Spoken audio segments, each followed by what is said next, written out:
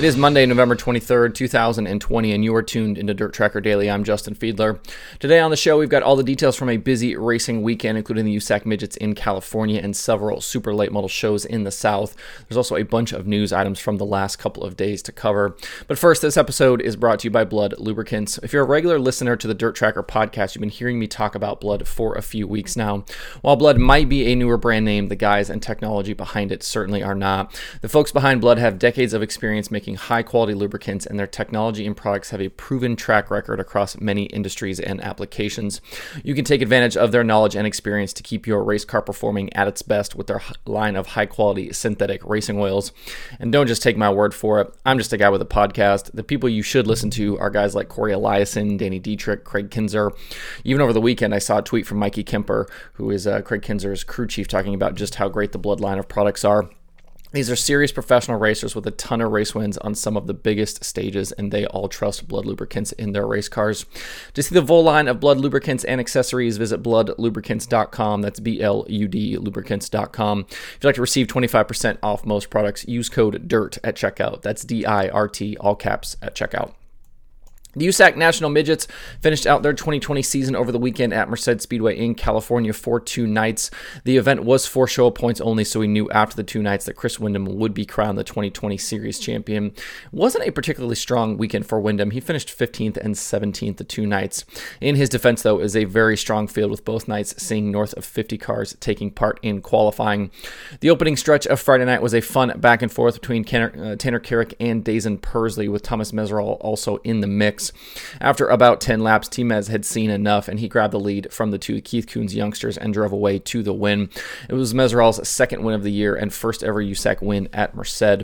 Tanner Carrick, Cannon McIntosh, Carson Macedo, and Tanner Thorson rounded out the top 5. Kyle Larson finished 9th after starting 19th. On Saturday night, Larson set a new track record around Merced in a midget with a lap of 11.838 seconds. Later, for the feature, Buddy Kofoid led the field to green with Tyler Courtney to his outside. For all 30 laps, the race was an absolute dogfight out front between Kofoid, Thorson, and Tyler Courtney.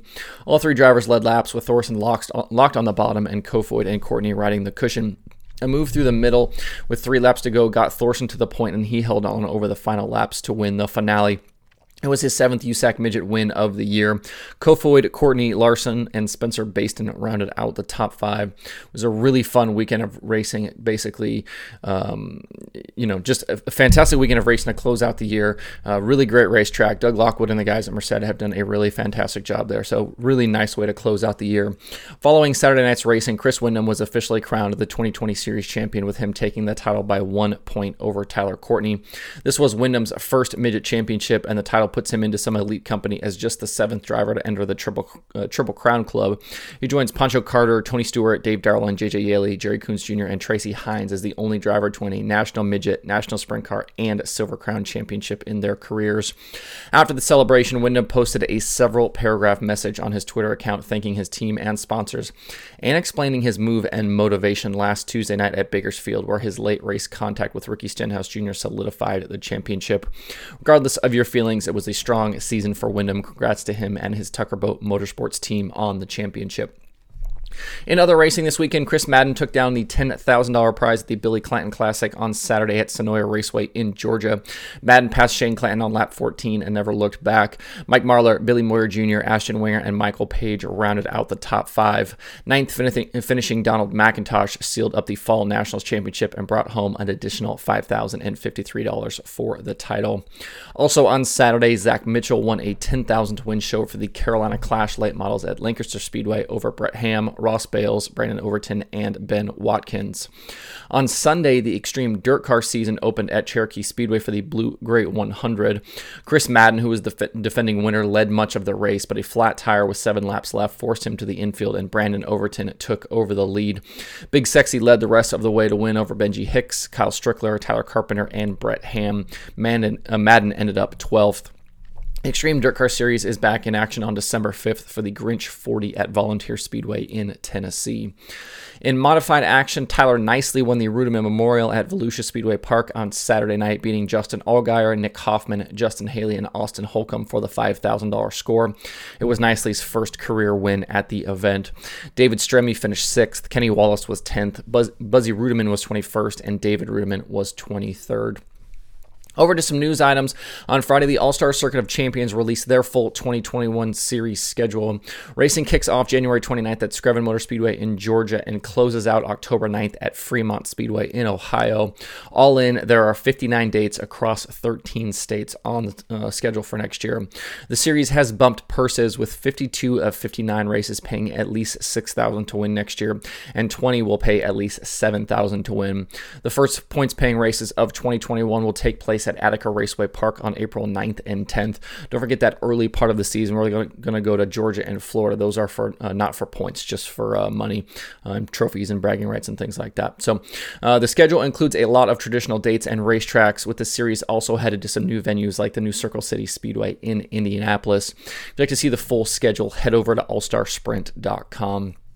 In other sprint car news, Pennsylvania sprint car driver Lucas Wolfe is departing the Mike Barshinger-owned car after 4 years together and will work towards building his own team for 2021 with the help of the Alabox, who he's worked with for many years. Wolfe, who has been a regular winner in central Pennsylvania in his career, had a tough season in 2020, going winless in over 70 410 starts. And a new team will be joining the All-Stars full-time in 2021 to go with that schedule I just announced. Vermeer Motorsports announced they will chase the championship with driver Hunter Schuerenberg at the wheel. Schuerenberg made 17 All-Star starts in 2020 with a best finish of 3rd, which he did twice at Wilmot and Plymouth. He also made 27 Outlaw starts this year with a best finish of 7th at Hopstad in June. With 3-time champion Aaron Reitzel departing the All-Stars for full-time Outlaw competition next year, that championship chase will be wide open. I'm sure this isn't the last driver announcement we will see from the All-Stars. Over to a little bit of site news. I've been talking about the Chili Bowl results here a lot in the last week or so, and over the weekend I worked on that section a little bit more. So now live on the site are race results from 2020 and 2019, along with all of the driver pages, and I added the stat breakdown page. That stat breakdown page right now currently shows feature wins, top 5s, top 10s, average finish, laps led, feature plus minus, heat plus minus, win count per start position, and heat win count per start position. In the coming days, I'm going to continue adding more results, and I've got some ideas for some more stats to add to that breakdown page, so stay tuned. Hopefully that'll be a nice little tool as everybody gets ready to do their Chili Bowl pool picks here in the coming weeks. Today on the streaming schedule, Flow Racing has USAC 24/7 and Dirt Vision has round 3 of the iRacing World of Outlaws Sprint Car World Championship. The iRacing event you can watch for free on Dirt Vision. To see the full daily schedule, visit dirttracker.com/watch tonight. That's it for the show today. Hope everybody has a good Monday.